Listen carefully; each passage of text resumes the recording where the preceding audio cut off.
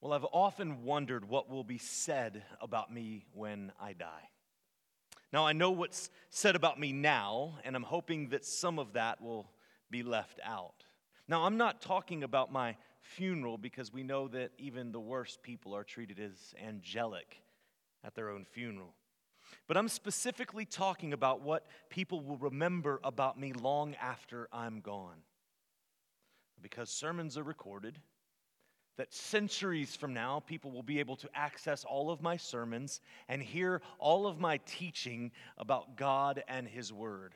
Yeah, probably not likely.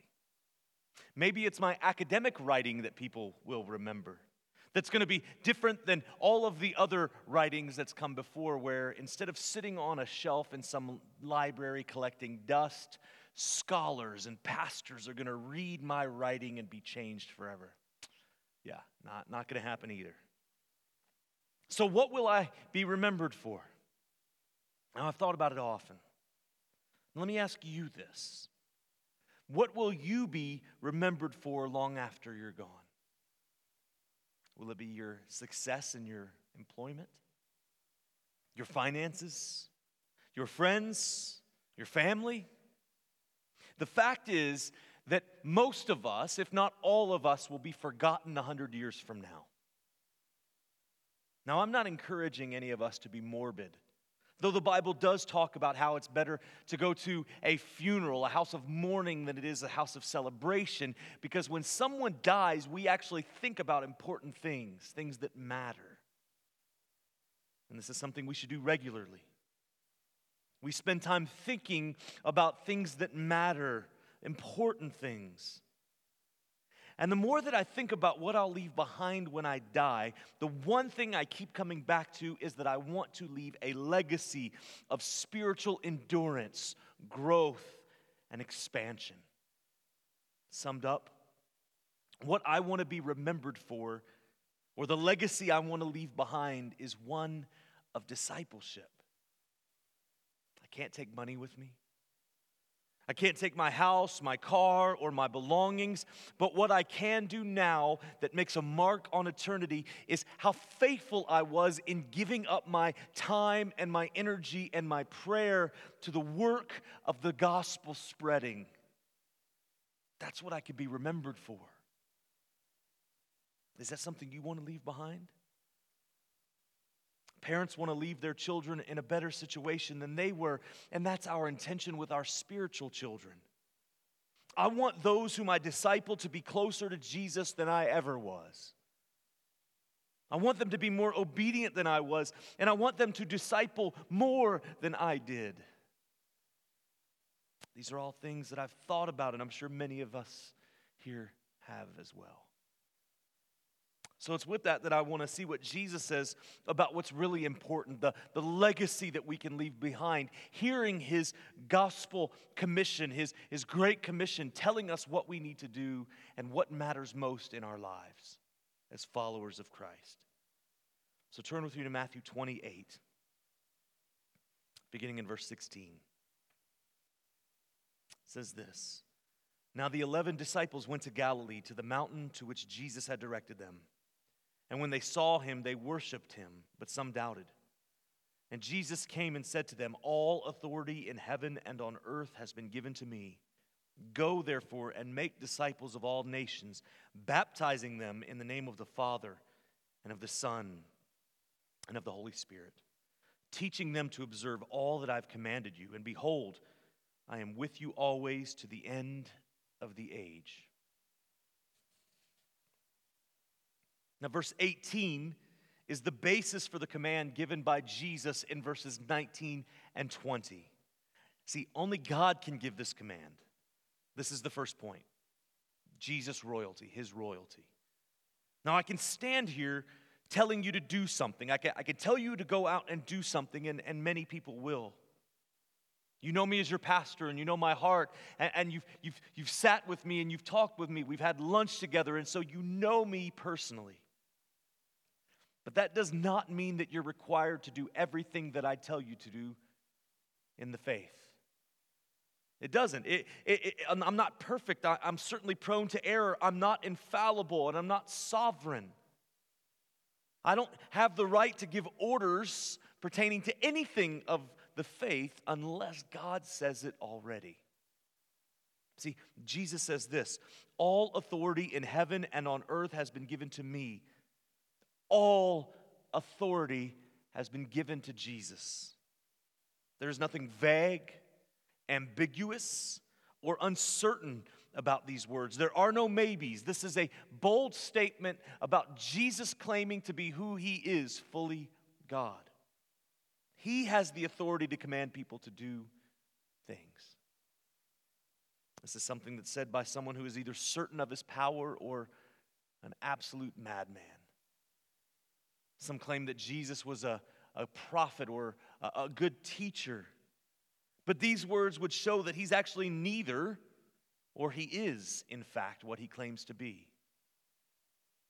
This is so incredibly important to understand because if you miss this, if you fail to see the implications of the words of Jesus here, you're going to, in effect, ignore what he says in verses 19 and 20. They won't have the same impact because it's in verse 18 that he's showing why what he says matters. And he says two things in verse 18 that establish his sovereign kingship. Jesus' authority is complete. He says this, all authority. Not some, not a little, all authority. There is nothing that falls outside of his divine rule and dominion. Everything that has been, is, or will be belongs to him. And this rule extends everywhere. He says that all authority is his on heaven and on earth. This is echoed in Philippians 2. It says, have this mind among yourself, which is yours in Christ Jesus, who, though he was in the form of God, did not count equality with God a thing to be grasped, but emptied himself by taking the form of a servant, being born in the likeness of men. And being found in human form, he humbled himself by becoming obedient to the point of death, even death on a cross. Therefore, God has highly exalted him and bestowed on him the name that is above every name, so that at the name of Jesus every knee should bow, in heaven and on earth and under the earth, and every tongue confess that Jesus Christ is Lord, to the glory of God the Father. Everything and everywhere and everyone falls under this divine jurisdiction of Jesus. All of creation acknowledges his sovereignty. Jesus was present and active at creation. Everything that we see around us today has been given to us only by the grace of God. The Dutch theologian, newspaper editor, professor, and Prime Minister Abraham Kuyper once said, there is not one square inch in the whole domain of our human existence over which Christ, who is sovereign over all, does not cry, mine. So because of Jesus' divine authority, he is qualified to give us the commands that we see in verses 19 and 20. This serves as our motivation and our calling as Christians. And notice how 19 begins. Therefore. Now it's easy to memorize this verse as go and make disciples of all nations, but we're leaving out an important word. Many will read this passage and quickly move on from the word therefore, but to do that would be a grave mistake. What this word should cause us to do is read backwards, not in the sense of reading out of order, but rather it should make us go back a few verses to see what therefore is actually talking about. The word is known as a conjunctive adverb, which compares or contrasts. It shows a sequence of events or shows a cause and effect. For example, listen to this sentence. The weather has grounded all flights out of McGee-Tyson. Therefore, I will not be coming home. What the therefore does is show why I will not be coming home. Now, if those sentences were split apart and the therefore was removed, it wouldn't make a whole lot of sense. And the use of the word therefore in verse 19 tells us something important. It shows us the command from Jesus gives us in verse 19 is based on the claim that he makes in verse 18. Now, with all that said, there's an important factor that we need to understand here. And I may say something that'll sound strange to you. It may sound counterintuitive to everything else that I've said, but hear me on this. We don't go out to win the world for Christ. There are churches and organizations, parachurch groups that their designed intent is to go win as many people to Christ, and it's a noble calling. But the problem is that can breed pressure evangelism. See, we ought to be excited about sharing the gospel. And you may say, well, Ryan, how in the world do you say something like we don't go out and win the world for Christ? See, we'd all agree, though, that the gospel does move through God's people. How are people to hear without a preacher, someone sharing the good news? Now, we all get that, but it's been my experience that many people who are doing so are motivated simply because of numbers and not for the discipleship reasons that Scripture tells us to go out and evangelize and to train people. So what do churches do?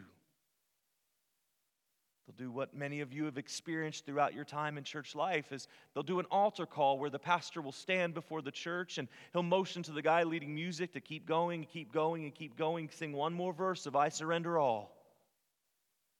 And the pastor encourages people to come forward and give their lives to Christ. And most people will call that an invitation. The pastor invites people, or whoever's sharing the gospel, invites people to ask Jesus into their hearts. Now, a command from Jesus, our command from Jesus, is absolutely clear that we must share the gospel. But we must do this with an understanding that Jesus has promised that our faithfulness is what matters most. Because it's God who handles the results. No amount of pressuring, no amount of sappy songs, no amount of me pleading with you to beg for you to come down this aisle can convince you enough unless God is first stirring your heart. God is the one that moves in your heart before you can respond. When we put the pressure on ourselves to go and save souls, we lessen what Jesus has already done. Everything already belongs to Him. When we go out to make disciples, it's not our task to work to convince someone to give their lives to Jesus. What we're called to do is to awaken their soul to the reality that already is. The gospel is not an invitation. It's not something we tell people about hoping they'll be convinced of what we have been convinced by. And that maybe they'll make a decision to come join us. That is not the gospel. That happens when you send out invitations to your kid's birthday party. Someone can decide whether or not to attend. The person doing the inviting has no control over who says yes and who says no. The power rests entirely on the one who receives the invitation. Now, I think calling the gospel an invitation, I understand the meaning behind it, but I don't think it tells the full story. The gospel is not merely an offer that we accept or decline based on a check mark on a card like you're going to a wedding. Attend, yes. Fish or chicken, decisions. The gospel is not an invitation. The gospel is a summons from the king, and a refusal to come to the king is defiance and disobedience. In legal speak, this is a difference between an attorney requesting a meeting versus you being subpoenaed to appear in court. You reject a meeting, no big deal, but if you refuse to testify, you will face the law. I spoke with someone on the phone once who said they were getting frustrated with the preaching at their local church. He said the term hell or sin is rarely spoken, and the focus of the preacher was entirely on love and grace. And it's true. For Christians, we need to remember that Jesus loves us in a way that we will never fully understand because His love is perfect and untainted by sin. We should remind ourselves daily of the love Jesus has for us, and I'm sure that's the motivation for this preacher. He's so enamored with the grace of God, though, that he has unfortunately lowered the level of importance of the law in the gospel. See, the law shows us that we're guilty before God. The law shows us that no man, woman, or child, no matter how sweet or seemingly innocent they are, can never satisfy the demands of God on their own. And that's why Christians can bask in the glory of God's grace, not because we deserve it, but because we don't deserve it at all. And a church that only preaches God's grace while sacrificing talk of God's righteous judgment is just as deficient as a church that preaches God's law with no mention of God's grace. And though we may have the best of intentions, if all we're doing is talking about the love and grace of God, we're missing a vital portion of the gospel. Now back to the illustration of the law. What happens if you refuse a subpoena to appear in court? You find yourself in trouble.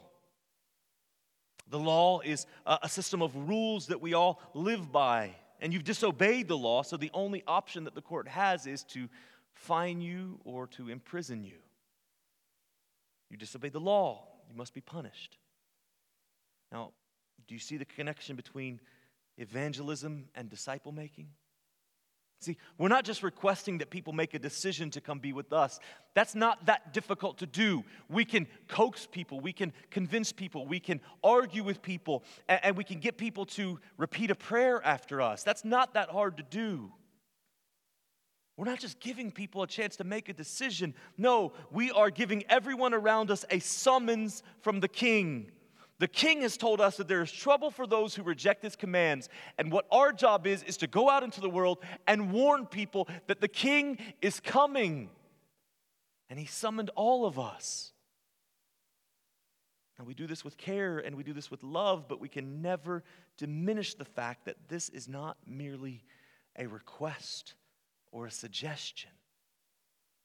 It's a command, a summons from the Lord Jesus Christ Himself.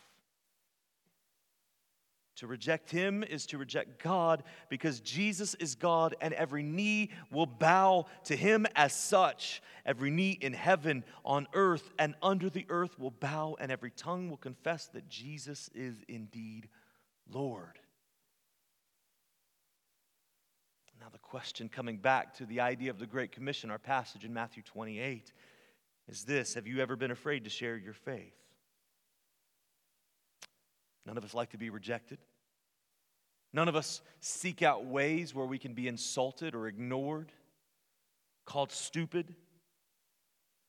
Sometimes we worry that we don't have the right words to say, or we don't have the proper rebuttals for someone who's antagonistic towards us and our faith. All those are valid. We don't want to experience them. But have you ever considered that maybe that's putting too much pressure on yourself? If Jesus has promised that He has already won and that He has complete control over His creation, what pressure do we have then? It should give us great confidence to go out and share the gospel, knowing that no matter what people say, God is being glorified and that God will have mercy on whomever He wills, whether we have the right words to say or not. All this because of the authority that Jesus has and claims in verse 18. So we know that whatever Jesus has commanded, He has also given us the power and the gifts and the abilities to accomplish those things for the glory of God. He says in verse 19, "Go, therefore, and make disciples of all nations, baptizing them in the name of the Father and of the Son and of the Holy Spirit." This is our role. So what does it mean to make disciples? If you could boil it down, this is what you'll find. To make a disciple is to share the gospel with someone, and if they repent and trust in Christ, you make them a learner. You work with them, you walk with them. This involves everything that we are as followers of Christ. You teach them the truth. You tell them when they are in danger of letting sin take root in their lives. You share with them the importance of the local church and how they should be active and present when the church gathers. You show them how to be a godly husband or wife, a faithful father or mother. In essence, you're showing them how to be a child of God. I've had many conversations with people, both Christian and not, about parenting. Why do we discipline our kids? Do we discipline our kids to create a peaceful home? Some believe this. Others say it's to ensure our kids have all sorts of opportunities that we didn't have growing up. Still others think it's just to train children to be decent citizens. But for the Christian, our role as parents is to teach and exemplify what a life that has been radically transformed by the power of the gospel looks like.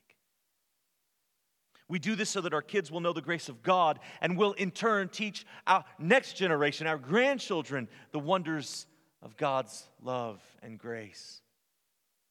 And in discipleship, we're spiritually parenting our spiritual children. Now, some of you may be thinking this, well, wait a minute. Jesus says, go make disciples of all nations. But what happens if we're not able to go to a foreign country? What happens if we're not able to leave our family and our job and our responsibilities here to go somewhere else? Does that mean that we're out of this command, exempt from it? No. None of us are exempt from Jesus' words here in the Great Commission. This command has been given to each and every one of us so that the gospel will spread to all nations, tribes, and tongues. And just so you don't feel like, well, because you can't travel, you get a pass from this, let me ask you this.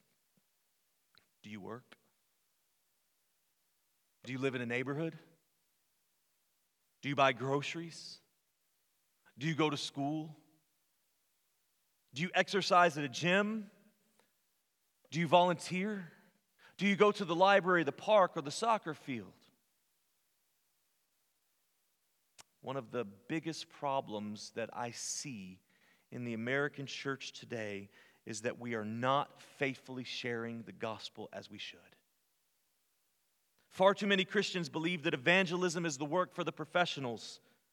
I don't see that anywhere in Scripture where it says that if you have a neighbor and they don't know Christ, that you need to bring them to someone who is a pastor or an elder so they can share Christ. No, it is your responsibility to be witnesses and missionaries in your mission field, which is your neighborhood, your school, and your job.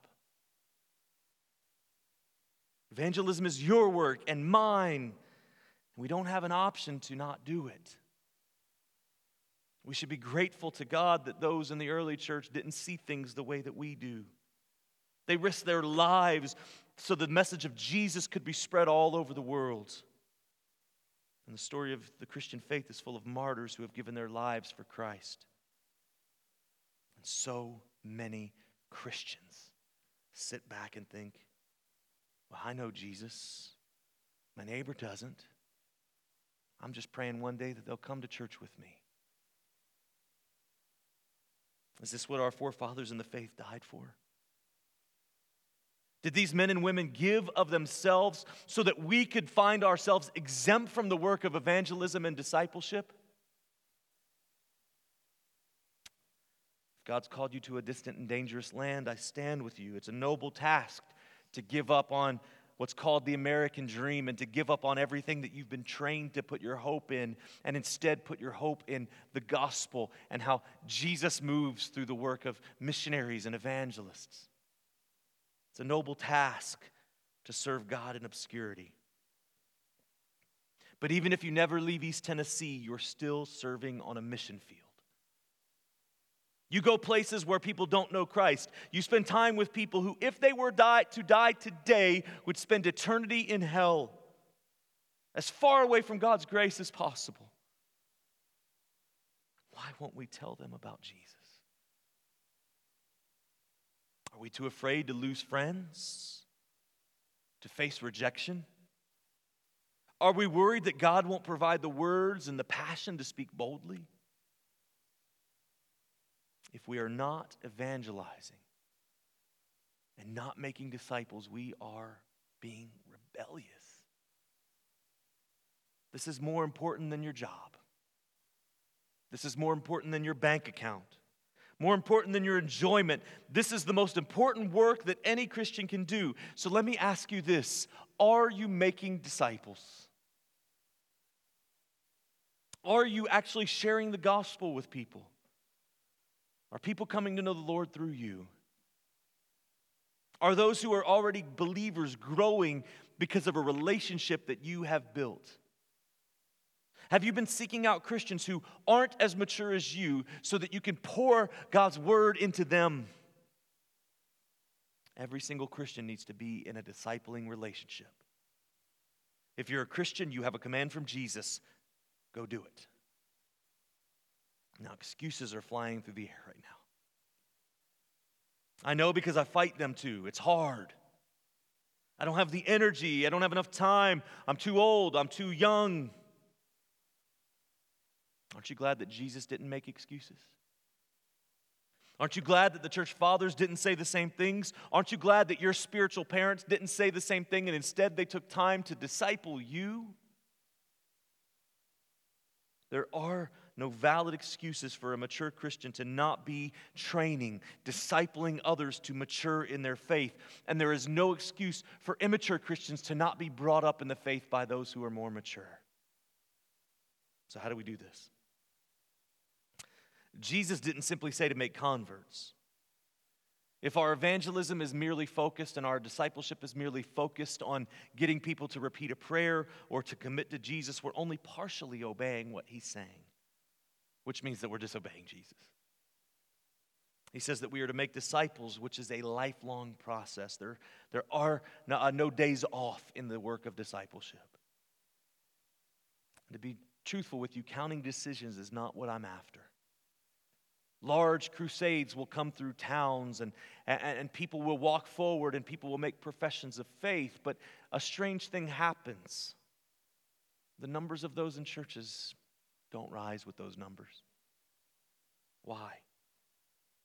Because the people are repenting and putting their trust in Christ, but they're not being discipled. There's no framework, no system to help them to grow in their faith. It's like a group who goes on a short-term mission trip to some faraway country, and they go and they share the gospel, and people hear the truth of God's word, and they trust in Christ, and then a week later the mission team leaves. And the people are left saying, well, now what? What do we do now? How are they to learn without a teacher? See, Jesus has called us not simply to make converts, but to make disciples. And we do that by what we see in verse 20. This is our responsibility. Teaching them to observe all that I've commanded you. And behold, I'm with you always to the end of the age. We read this passage and we see how easy it is to think that we're supposed to simply teach people facts. After all, teaching is passing information from one person to another. It's how we learn, why we go to school, why we read books and listen to sermons. We've been created by God to learn. That's how we grow. But that's not exactly what we're supposed to do in discipleship. What does Jesus actually say that we're supposed to teach? Observe all that he commanded. That's a substantial difference between just teaching someone some information. See, from a Christian perspective, teaching is not just proclaiming and receiving information. Teaching is not listening to lectures or podcasts. Learning is the pattern of life intended for every Christian. We're to never to stop learning about what God says and what he does. And the word observe means to keep. Jesus says that we must not teach theology for theology's sake. We must not teach the Bible just so someone can fill their brains with Greek and Hebrew and big words that no one outside of the church ever uses. No, we are to teach people to obey everything Jesus has commanded. Now you may be thinking this, well, what about grace?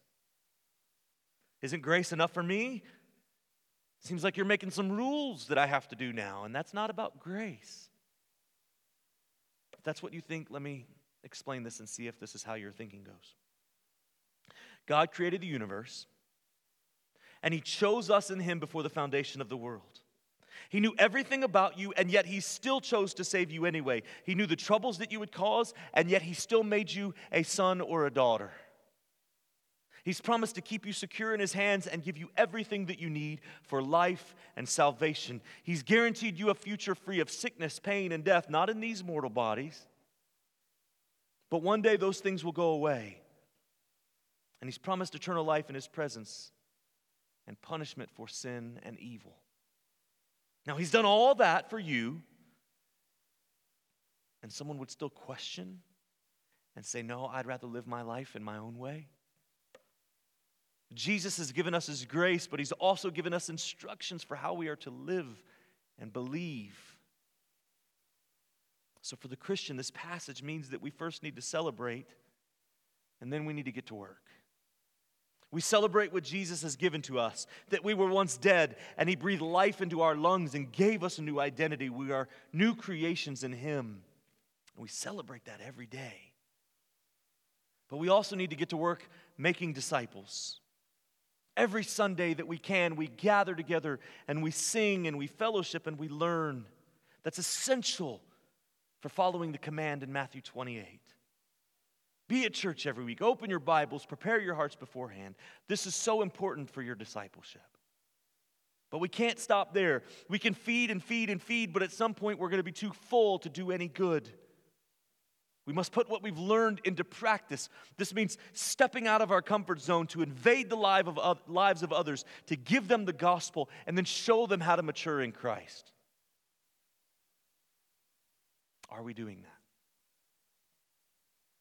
Are we seeking out relationships beginning right here in this church where we can pour ourselves into others for the glory of God? When was the last time that you took someone out to lunch or invited someone over to your house for dinner merely to talk about God and His Word? In the church, the understood pattern is that the mature Christians will disciple, train, teach, and guide the immature. It doesn't always work this way, but often means that the older disciples the younger. Older men need to spend time with younger men. Older women need to spend time with younger women. But all of this talk about discipleship means nothing if someone first doesn't have a changed heart and a changed mind. If someone has never repented of their sin and put their faith in Christ as Savior, the conversation about discipleship stops before it begins. But Jesus has given us a command to go wherever we may be and give the gospel of God's grace to those who are dead in their sin. It's a message of hope. That this life, the experiences that we face, is not all that there is. And that God has given us a way to be made right with Him, a way to be made whole. This should be what keeps us going each day. When things get too difficult for you, go find someone to share Jesus with. When life is too stressful and you just want to run, go find someone to share Jesus with. And when you feel like giving up, go find someone to share Jesus with. See, every time I share the gospel, or I disciple a brother or a sister, I leave energized, refreshed, and encouraged. See, evangelism and discipleship are just as important for the one giving it as the one receiving it. This is our joy. This is our hope. This is our life. Let's go and serve our King through our obedience to His word. Would you pray with me?